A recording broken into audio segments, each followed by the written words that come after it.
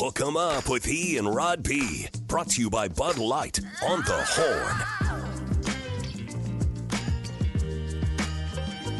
We roll on, and a lot to do between now and 11 o'clock. Of course, next hour will be our fabulous fifth hour.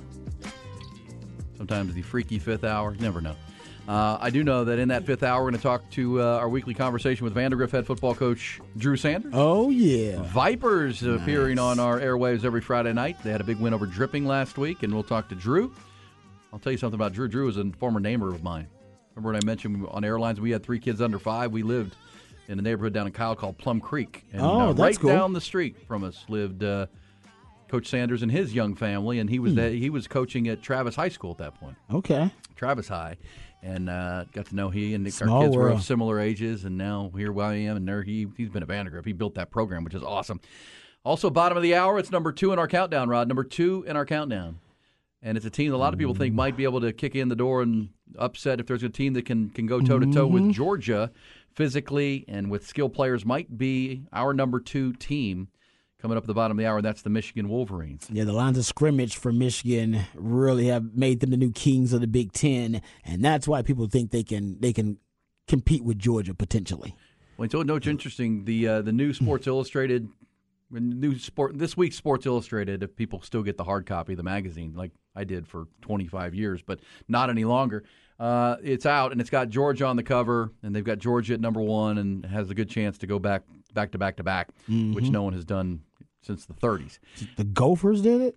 Was that who it was? Minnesota in the Great Depression. Yeah. And I had a fact for you all about them being Georgia's favored for the first time let me backtrack here. For the first time in 8 years, a team not Alabama and Clemson is favored to win the national championship. Yeah, and Georgia's won them without being favored the last 2 years. That's a good stat. Good stat, Ty. That is a good stat. And yeah, I mean, but you know, at some point, as we said, Texas derailed the last 2 teams that had a real good look at national championships 3 times in a row, USC in 2005, and then that Nebraska team that Texas won to win the first Big 12 championship in the mid-'90s was looking for a 3rd straight. Okay. And so Texas has been a big part of the derailment. Now, we'll see. Only place they'll see Georgia is in the College Football Playoff. That's right. Oh. Exactly right. Now, Okay. Michigan, of course, didn't get to the championship game last year. They got to the semifinal, lost that wild game with TCU. Georgia beat Ohio State, and then that was our national championship game. But also in this list, they have Michigan at number 2 at Sports Illustrated, Georgia number 1.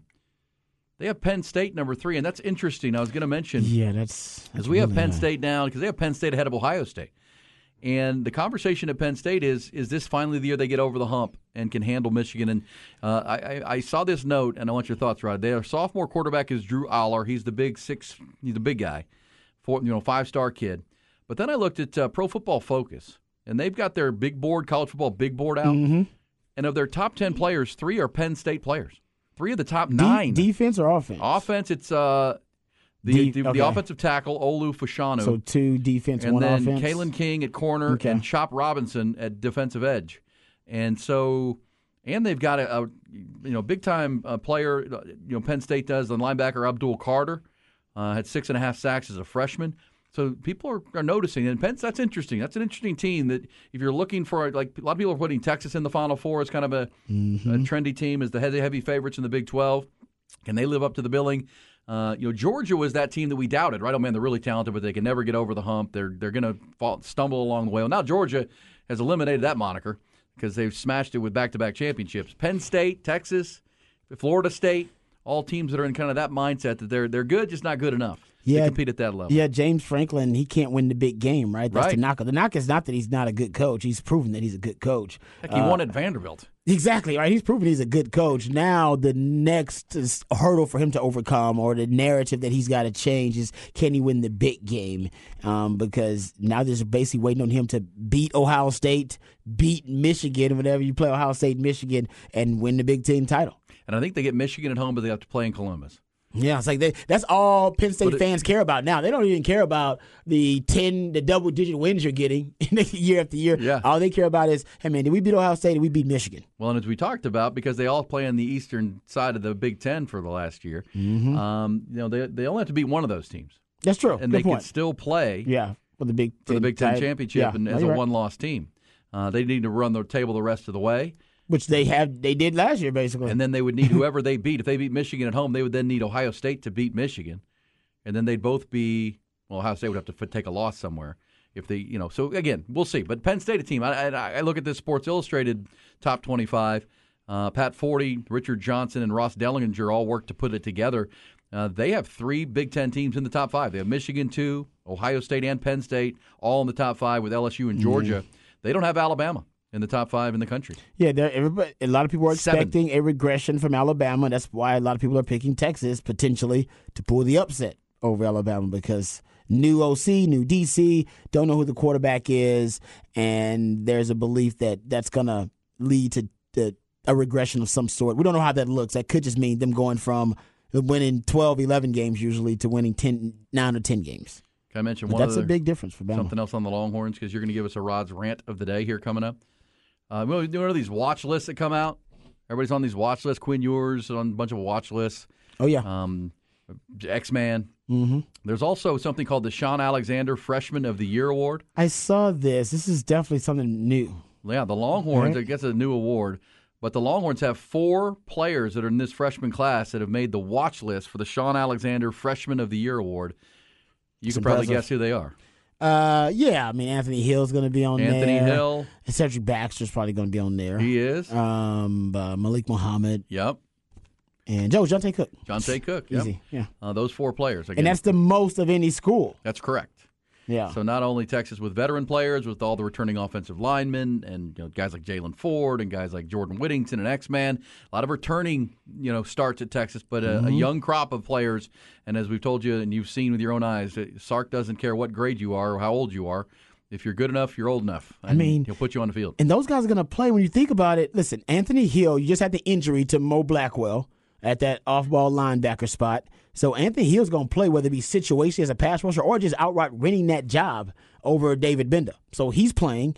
Jonte Cook, I know Sark wants to play Jonte Cook because he's trying to create a pipeline of basically young wide receivers in high school. They want to come to Texas because he already can drop you know what? I had a wide receiver that won the Heisman in my system and also was drafted in the top 10, and he wants to keep that going. So 2 things are important for him this year. Making sure Xavier Worthy is first-round caliber talent, all right, so he can keep bragging about that pipeline he's created, and getting Jonte Cook involved in the passing game as a freshman so that he's recruiting high school kids at wide receiver and go, oh, man, you're going to play as a freshman. In my system, have you not seen X-Man? You not see Jonte Cook? Oh, they play right away. They get a lot of playing time as freshmen. And, by the way, once you prove yourself, you're going first round in my system. Yeah, so it's easy recruiting for him. So he definitely wants that to happen. And then you go look at the running back spot. We just said, man, if they don't end up splitting carries with Jonathan Brooks and Cedric Baxter might just win the damn job by himself. Well, Manny Muhammad may have played his way that they can't keep him off the field. Exactly. He's going to play, too. He said that's one of his top 4 corners include Manny Muhammad. So all those guys are going to play. And it's interesting. We did the live stream, the On Texas Football conversation last night, you and myself and Justin Wells. And Justin said something. He said that word is out of Longhorn camp that Manny Muhammad. Maybe that's why Sark calls him Manny, because he's got a Malik Murphy and he's got a Malik Muhammad. You might be right and I about get that. Confused too. Because you might be right, because he says Manny. I had to look and I was like, who the hell's Manny? And he's like, talking about Manny Muhammad. Because he's got Malik Murphy at quarterback, and he's got. You might be right about that, actually. And Malik Muhammad playing cornerback. So either way. He said that word is that Manny Muhammad has stretched out to like 6'2" now. And if you saw him playing in high school, he's still growing? Yeah, like he's getting taller. Well, now all of a sudden he's this 5-star corner who was 6 foot, who's now 6'2". That's just straight up freakish. And that's why he's pushing your guy Ryan Watts at the boundary. Yes, he is. That he can be physical and reroute people, and we've seen through the practice scrimmages that he can force turnovers and is a ball hawk. Before we get into the rant, can I play this for you, Rod? Because I don't know if you've seen the latest episode of Hard Knocks. I have not. I plan on watching it, though. I'm going to play this for you because, of course, the whole storyline is that Aaron Rodgers is playing for the first time. Little sneak preview, and the first episode, the first preseason action Aaron Rodgers has seen since 2018. He never plays in the preseason. Well, he did in this game because they're lacking continuity on the Jets' offense, and they need to find some before the season begins. So here's a little clip from NFL Films. They're playing the Giants. After he makes a throw, I'm just going to set this up because it happens fast. He gets bumped into by a guy named Jihad Ward, a linebacker. Jihad Ward. Yeah. And then they go toe-to-toe. Here's some jaw talk from the field level from NFL Films, Aaron Rodgers and Jihad Ward. Bootleg out to the left, flipping it left. Mecole Hardman. Bro, that. Show some respect, bro. Come on, what the is that? 5 damn steps? I don't even know who you are, bro. I don't know who you don't? I never heard of you. Let's go. And the officials having to separate Jihad Ward and Aaron Rodgers. Drops back, lobs one, front left pylon. It is caught. Garrett Wilson. It's a Jet touchdown. Poke the barrel. Bro, I never heard of you, bro. I never heard of you. Then I gave him the line that's uncome back with a bow. I said, I don't even know who you are. But he said, I don't know who you are. I said, well. There you go. The 2-time MVPs going. What was that term? Uncome back winnable? Yeah, come back with a ball. Come back with the ball. Yeah. I gave him that one. I don't know who you are. And he said, I don't know who you are either. He's like, oh, come on. Now you know who I am, man. You know who I am. You know he dropped that. You know who I am. Jihad Ward. I didn't know. Former Cowboy.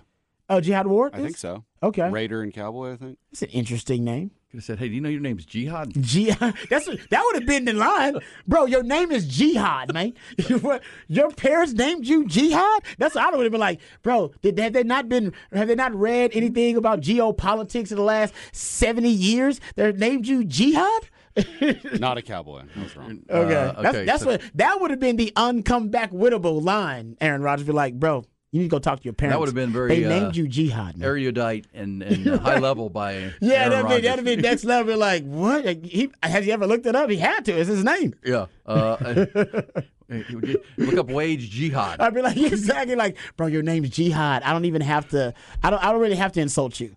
You walking around. Your parents did it. Your name is Jihad. Okay, I like Aaron Rodgers. They couldn't come up with a better name than Jihad for your name. Hey, bottom of the hour, Zach Shaw, the beat reporter for the Michigan Wolverines, will join us to preview our number 2 team in our countdown. This guy says Aaron Rodgers, horrible trash talker. Here's my thing with Aaron Rodgers. That was bad trash talk. You can trash talk, but then don't brag about your trash talk. Just let your trash talk stay on the field. You know who I am? I gave you the uncomebackable, whatever he said.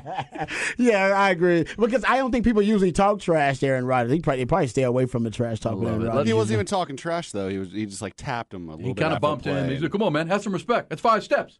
That's 5 steps. And Ward's like, I don't even know who you are. Because he's playing the preseason. He's probably a little aggravated. They agitated. He's got to play in the preseason anyway. He's like, man, I don't want to. Well, then he threw a touchdown pass to Garrett Wilson right after that and said, don't poke the bear. Don't poke the bear. Hey, let's go to the rants for the 9 o'clock hour.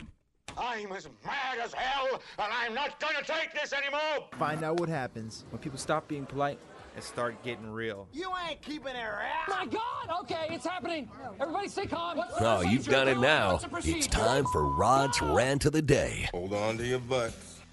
I'll give you a piece of quick breaking news. Throw it out there.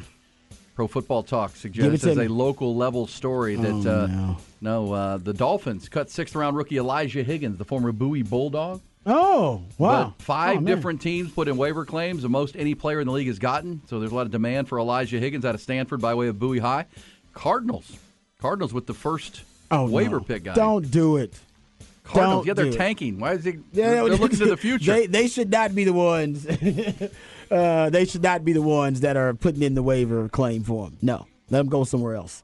But that's interesting that many teams had him high up on their board. Obviously. Yeah, and according to Mike Florio, more than any other players received as far as a waiver claim goes. And he plays what, D-line? He's a wide receiver. Wide receiver. Okay. Out of Bowie High. Yep. Wow. All right. There you go. What college did he go to? Stanford. Oh, we got that good degree. Does jihad mean soldier? I'm not sure. I think it means a holy war or something. I don't know. It means a struggle or fight against the enemies of Islam. Okay, there you go. And so he declared jihad against the infidels. So maybe maybe that's what they meant. I don't know. Struggle ward. Struggle ward. So maybe that's what they meant. But it's like that would have been nice trash talk. But yeah, maybe that's a little too insensitive.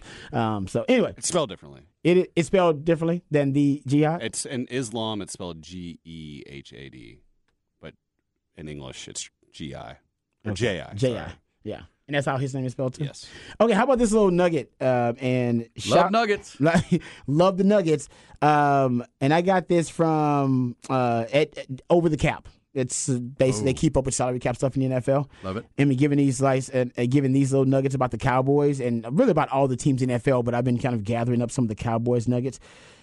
Cowboys, 83% of their current roster basically began their career with the Cowboys, which is the most in the NFL, basically, which means they're the most homegrown team for the second year in a row. Remember, I tracked it last year. They're the most homegrown team in the NFL for the second year in a row. Nobody builds their roster through homegrown drafted talent or undrafted talent, undrafted free agents who start their career with the Cowboys, then the Cowboys. The Rams are second, followed by the Ravens, Packers, and Bucks. The Ravens, Packers, and Bucks are around 73%, but says here that 83% number for the Cowboys' current roster is the highest in the NFL, which is that's a really good thing. It shows you they like to build their roster with the cheapest way to acquire talent and value, which is through the draft. Or the most cost effective is probably the best way to say it. Also, how about this? And I threw this out there earlier. The Cowboys currently lead the NFL with being responsible for starting the careers of 82 players currently in the NFL, which means players that either the Cowboys drafted or Cowboys brought in as undrafted free agents. Starting their career with the Cowboys, they initially acquired them. They have more players on rosters than any other team in the NFL. The Ravens are second with 77 players who started their careers with the Ravens, who are now on rosters. The Vikings at 75, 49ers 74, Patriots 71. So give Will McClay some credit, man. Big time credit. That's a Will McClay effect. You brought that up earlier.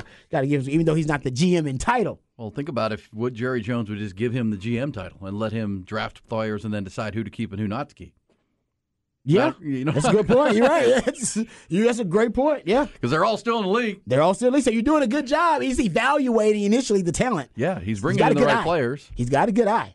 So, yeah, I thought Cowboys fans might like that. Even teams like the 49ers and the Patriots, you actually are drafting better. The Cowboys technically are drafting better than in terms of draft talent and even undrafted free agents. So your talent acquisition during draft time, whether they be draft or undrafted free agents, is right now as good, if not better, than damn near every team in the league. Maybe not the 49ers and, I don't know, maybe name the Eagles. Maybe throw them two teams out there. Yeah, well, and then this is why they believe that they don't have to play in the free agent market, which is usually overpriced. I get that.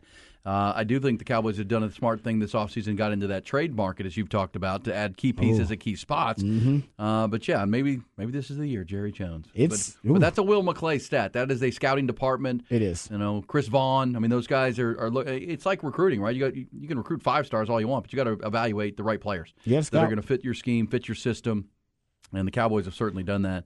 And more, they're not. This is why they're happy to have Dan Quinn back again, that they'll be able to acquire and go get players that fit what Dan Quinn wants to do, which is different than a lot of people. And he'll find very kind of bargain, discounted talent, if you will. They did it with Jaron Kearse, right? Did it with Malik Hooker. These are guys now that are foundational pieces of your defense that you essentially got as rehabilitation projects for the most part, that maybe we can rehabilitate their skill set. Dan Quinn has done it for you. As a matter of fact, you now, remember the Cowboys, their really philosophy about safety, which is they don't spend a lot of draft capital on safety, high draft capital, and they don't spend a lot of salary dollars on safety. They've since changed that because they play more safeties than anybody in the league, but also Dan Quinn's the reason.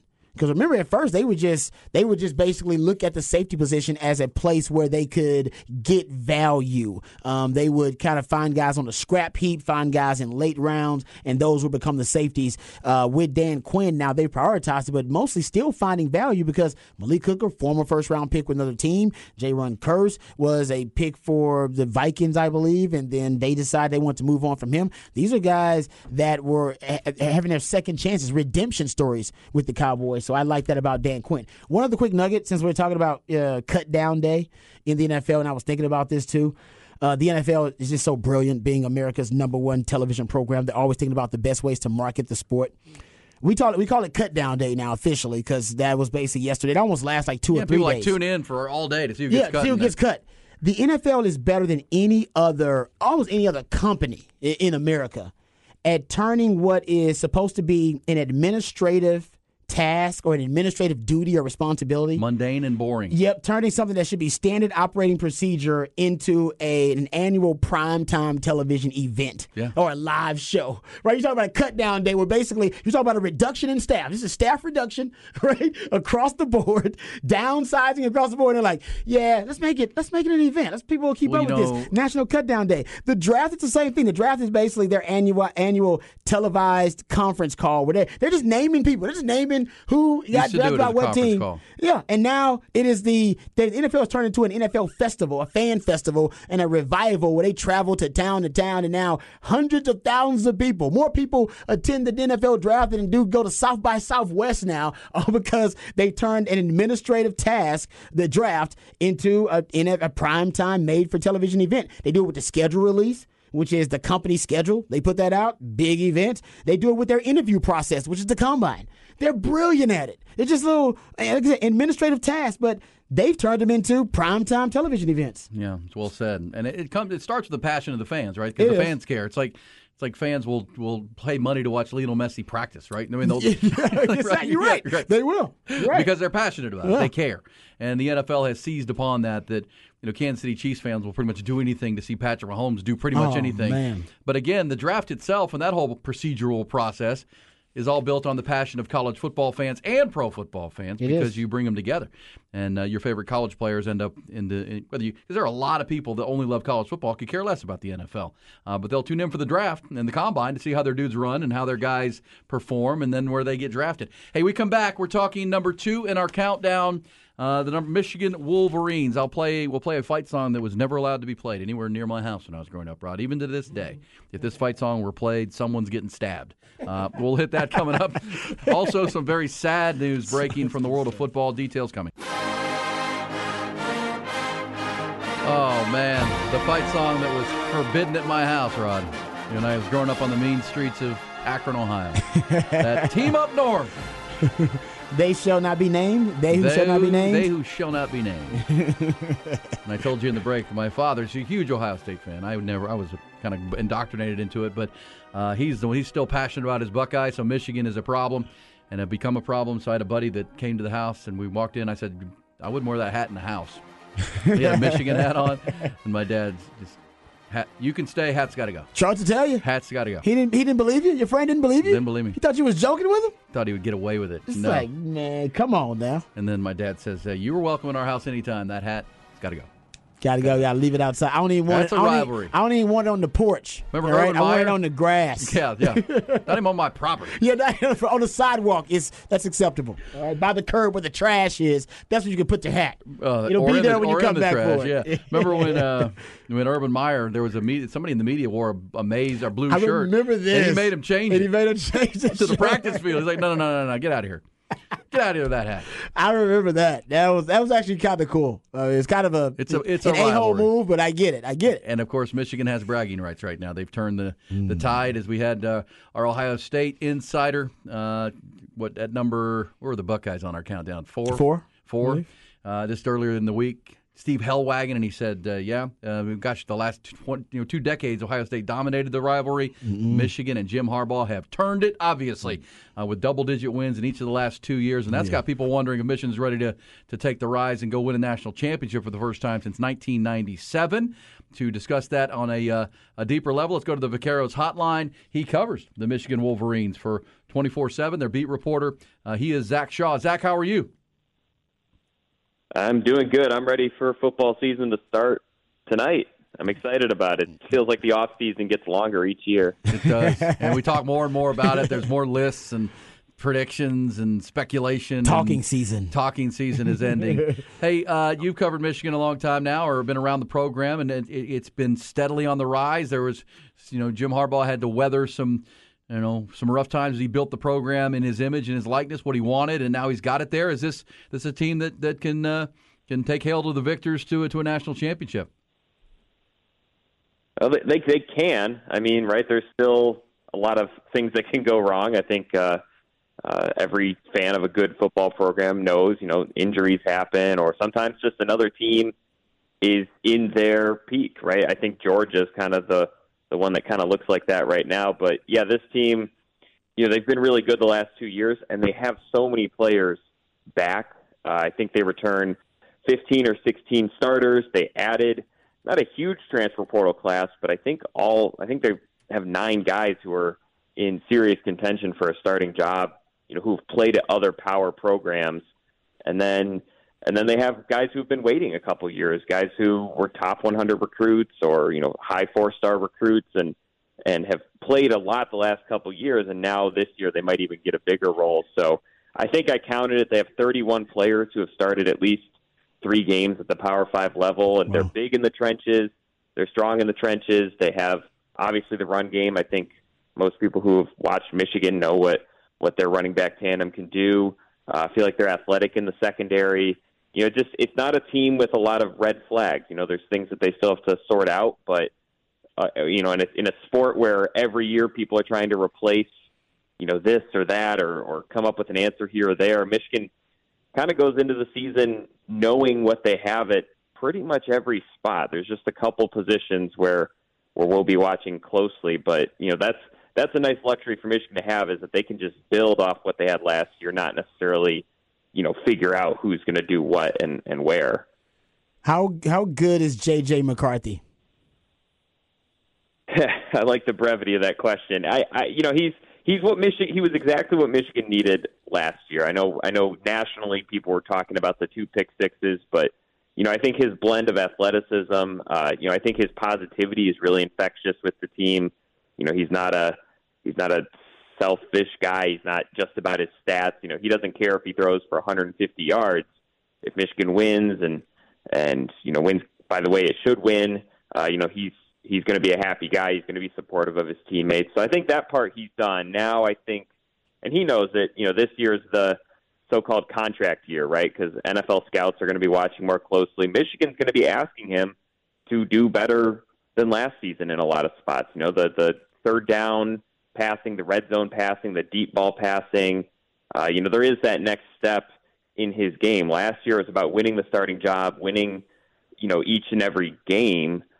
This year, it's not entirely his show. They've got good running backs, but if he wants to be a first-round draft pick, if he wants to, be in the running for awards that he's talent-wise capable of being in the running for, there is that next step decision-making. And I know one thing that Michigan has started doing more this fall camp than they've done any year under Jim Harbaugh is they're having JJ call more plays.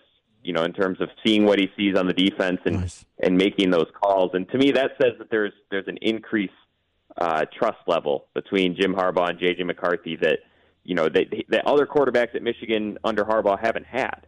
And that Harbaugh sees, J.J. McCarthy as kind of someone who can really take this offense to an even higher level than they were last year.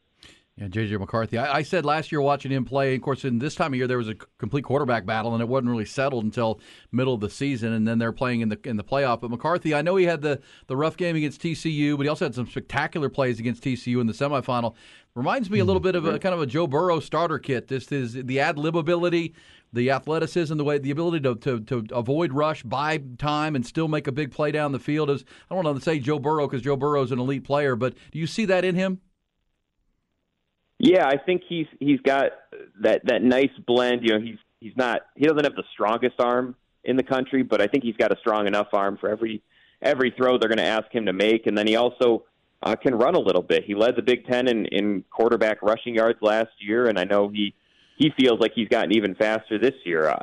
So I think he's got that talent. But I think and here's the thing with Joe Burrow: you look at the year before he won the Heisman, he had a very solid season, right? But he was not in the running for number 1 pick. He was not a Heisman, favorite. He elevated his game. He figured out, he never stopped growing as a quarterback. And so if J.J. McCarthy can do that, then yeah, I think he's going to be starting to be even more in those first-round conversations, maybe even award conversations. But I do think there is that next step for J.J. McCarthy, because I think last year he had great throws when he had time, when the receivers were open, when the defenses were really stacking the box for the run game. Well, this year, if he's going to make those plays, he also has to be ready to make those plays when teams kind of know what's coming or are playing to defend the pass. So there's a next step for him. But man, part of why Michigan fans and Michigan, the team, are so excited is I think it's been really Chad Henne was probably the last quarterback they've had who's had this blend of leadership, maturity, but also on-field talent. Hey, Zach, let me ask you about the defense a little bit. Who in your opinion, who's the top dog on defense, in your opinion? Who's the standout performer? Yeah, I think we've heard pretty much every player and coach say they love Chris Jenkins' game. He's starting to get some first-round draft buzz by different national publications and just a forced run stopping in the middle. His dad and his uncle were star NFL tackles, kind of middle of the defense guys. And he was really good last year, Chris Jenkins, at 285 pounds. Well, now he's up to 307, 308. And so there's just been a lot of buzz about him, his pass rushing. I know he was I think he was sixth in the Athletics annual freak list. So, really good athleticism for his size and just really good balance, leverage. He isn't used to being this big, so it'll be an interesting transition to watch. But at the same time, I think it's kind of like a basketball player who was playing point guard and then they had a growth spurt, and now they're a guy on the wing. So it's a similar deal where he's got all the hand placement, leverage, balance things that a smaller defensive tackle has to have, and now he's bigger. So he's probably the main guy. And then hard to talk about the defense and not mention Will Johnson, 5-star guy, started to make some really strong plays. I think he had 2 picks in the Big Ten championship game. So those are probably the two that are on the All-American short list in my mind. That can really be the not just best player, but among the best in the country at their position. Yeah, the cornerback, Will Johnson, and of course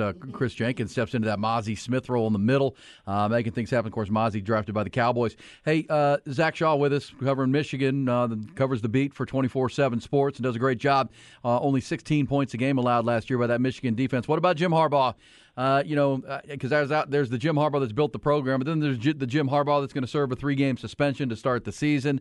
He had a news conference this week where he sounded off on the state of college athletics. Revenue sharing was a theme for Coach. Where is Harbaugh? What about all the off-field conversations that are going on surrounding him and the program?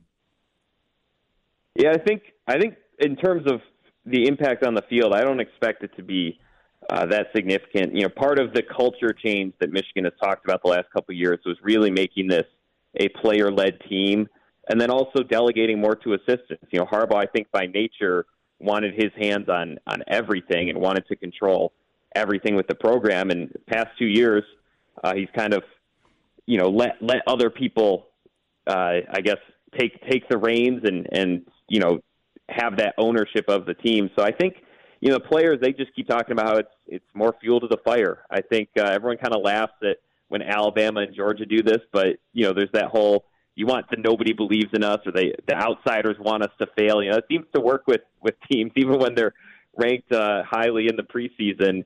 And so I think Michigan, they're kind of looking at this as, the NCAA wants us to fail and things like that. In terms of the big picture stuff, it'll be interesting what kind of impact this has on Harbaugh. I mean, it's no secret he's interviewed with NFL teams the last 2 off seasons. This year, it's a very senior or upperclassman heavy team, and so he might be losing. They talk about they returned 15, 16 starters. He might be losing 15, 16 starters after this season. So I think the 3-game suspension, we'll see what the NCAA does in addition to that after this season.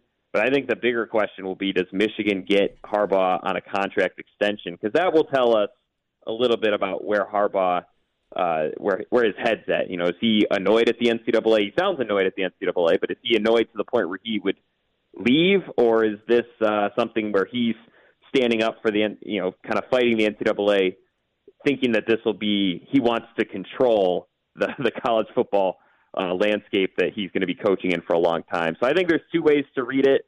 But in terms of the actual on field, I mean, you know their schedule, who they're playing. Right. It's not going to make a huge on field impact. If anything, it'll probably give the players motivation and kind of the inspiration to become their own leaders and kind of run the program the way Harbaugh would without him. So probably not an impact on their win-loss record or their season outlook. Hey, Zach, appreciate that, man. That's what we needed right there, the overview for Michigan. Not a lot of question marks. Check a lot of boxes. Quarterback is back, and if he takes a step forward, this could be a team that plays for and maybe wins a national championship for the first time since 1997. Thank you, Zach. Appreciate it. Absolutely. Thanks for having me on, guys. Thanks, Zach. Zach Shaw. If you're a Michigan fan or want to be more of a Michigan fan, you can watch that at you can find him on Twitter. He works for 24/7 Sports. He's really, really good on all things Michigan. And there you go. Michigan beat reporter. He's @_Zach Shaw. @_Zach with a CH. We'll come back when we do, Rod. You ready for Who Said That? Who said that? That's coming. Who had been saying that? Who said that? Who said that? Who said that? Oh, another round of Who Said That on a Thursday morning. Hey, listen, we've got some breaking news, sad news from the world of the NFL with word this morning that the legendary Gil Brandt. Oh, no. Gil Brandt has passed away at the age of 91, the godfather of modern scouting. Yes, he is. Helped build the Dallas Cowboys and that pro organization into what became America's team. Yep. Gil Brandt. I've had many a conversation with Gil at NFL Combines and Super Bowls, and wasn't a more delightful guy to just sit and talk football with. Yeah, no, he was awesome. I had a couple of conversations. I was honored to have those conversations, privileged enough to have a conversation or two with Gil Brandt. The few times he came down for like pro days and stuff like that. Yep. He was awesome. Always made you feel like, you had all of his attention, even though, he was a busy man being pulled in a lot of different ways. I mean, he gave me about good 5 to 10 minutes. We had a great conversation about football. Even talked about me as a prospect. So he was still. And he would probably, up until his passing here, would have probably remembered you as a prospect. No, he did. He even talked about me as a prospect when I talked to him, and I was blown away. I was like, I cannot believe it. So very sad, a man who lived a full life. But more of a celebration of life, because the whole point is that you want to have a positive effect on other people and other people's lives. There's no doubt Gil Brandt did that. He changed the NFL forever. Changed the scouting, combine, all that stuff. Yep, along with Tom Landry and Tex Schramm, they built America's team. Quarterback Roger Staubach, Tony Dorsett, Drew Pearson, Mel Renfro, all brought in under Gil Brandt's scouting and techniques that changed it. I'm going to do a deep dive on that. I might have to have a little Raj rant about that tomorrow. I'm going to do a deep dive on Gil Brandt. Well, and there's people in sports who change the game, right, and change things dramatically. I always think about Branch Rickey, who helped Jackie Robinson. I watched that movie yesterday. 42. I watched it yesterday. And of course, he was the founder of the modern minor league system, and never before that's how they develop players. And then you think of a Gil Brandt, changing the way scouting and how that all taking what other had been done in football and taking it to a different level. And you're right. I mean, change the game. He's 91 years old, so very, very sad. All right, Who said that, Rod? Do you have something for me? I got a couple for you. The first one is actually from someone who was on the Rich Eisen show. He was actually on Rich Eisen. Oh, you hear Rich Eisen every day 2 to 5 here on The Horn. So shout out there. But here is the player, and see if you can figure out who said that. I'll tell you this. I've been around and seen what it takes. Obviously only won one championship, but been in that atmosphere to understand how a team most likely wins it. And I don't think that there's a piece missing here to where this team can't be competing for a championship. Is that right? Okay. I texted Harves the other day. I was like, you run a world-class operation around here. It's been very refreshing. It's been a breath of fresh air for me. It's definitely not just going to be all run game. I'll tell you that much. I won't give away any game plans, but I'm truly excited, man. All right, Harge, who we got there? You got me. It's Odell Beckham Jr. OBJ. Talking about the Ravens and the Ravens organization, how excited he is, and things are going to change around there. Mostly the offense, but other things are changing too, the culture too. I'm sleepy high and bullish on the Ravens. I really am. I'm really Todd Monken offense. It's hard for me because I like the Bengals and I like Joe Burrow. He's back and healthy. I like the Steelers. And you heard OBJ come in last play. He was in Cleveland. That place was a mess. And he was in L.A. and they won a Super Bowl. And now he's in Baltimore. Mm-hmm. I'll play this for you. This will be a tough one for you. I'm going to play this on. This is someone who does not have a high opinion of the Colorado Buffaloes, who Deion Sanders will lead into battle against the TCU Horned Frogs. He's a national college football writer and covers national college football, Rod. But listen to this guy with his prediction for what's coming for the Buffaloes this year. I think we're gonna finally see, for all the hoopla and all of the hype going into the offseason with Deion Sanders in Colorado, it does not mask the fact that they don't have any players on that roster. And you thought UMass was the worst roster in college football? It may be Colorado's. Now I say that, do they have a quarterback? Yes. Do they have 2 starting corners that could be NFL guys and one of them plays both ways? Yes. They are so devoid of talent up front on both sides of the ball. I don't know how they're going to keep their quarterback upright. All right, do you have a thought on who that might be? I don't know who that is. That's Tom Luginbill. Tom Luginbill. Long-time recruiting and then college football commentator. Does not think they're going to have much of a shot in Fort Worth. And that's why I said earlier, if Sonny Dykes gets a chance to hang a big number on Deion Sanders, he's going to. He's going to. Just because everybody wants to see it? Yeah, well, everybody's going to tune in, and Sonny Dykes can use that interest to say, don't forget about us. We run the DFW Metroplex. Yeah. In the Big 12 when Texas and Oklahoma leave. All right, what else, Rod? So one more clip I want to play for you. This is fitting. We'll just play the audio, see if you can guess who it is. I think you'll get it. Here we go. Hurricanes like myself. Yeah. And you're a Knoll, my friend. No. Actually, do you know where I graduated from? Yeah. Who said that?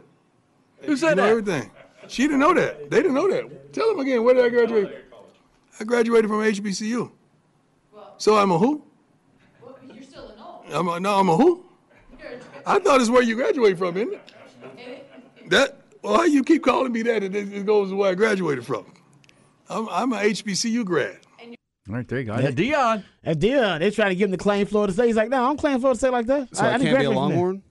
No. Well, no, I think. Neither can you. I never claimed to be a Longhorn. Yeah.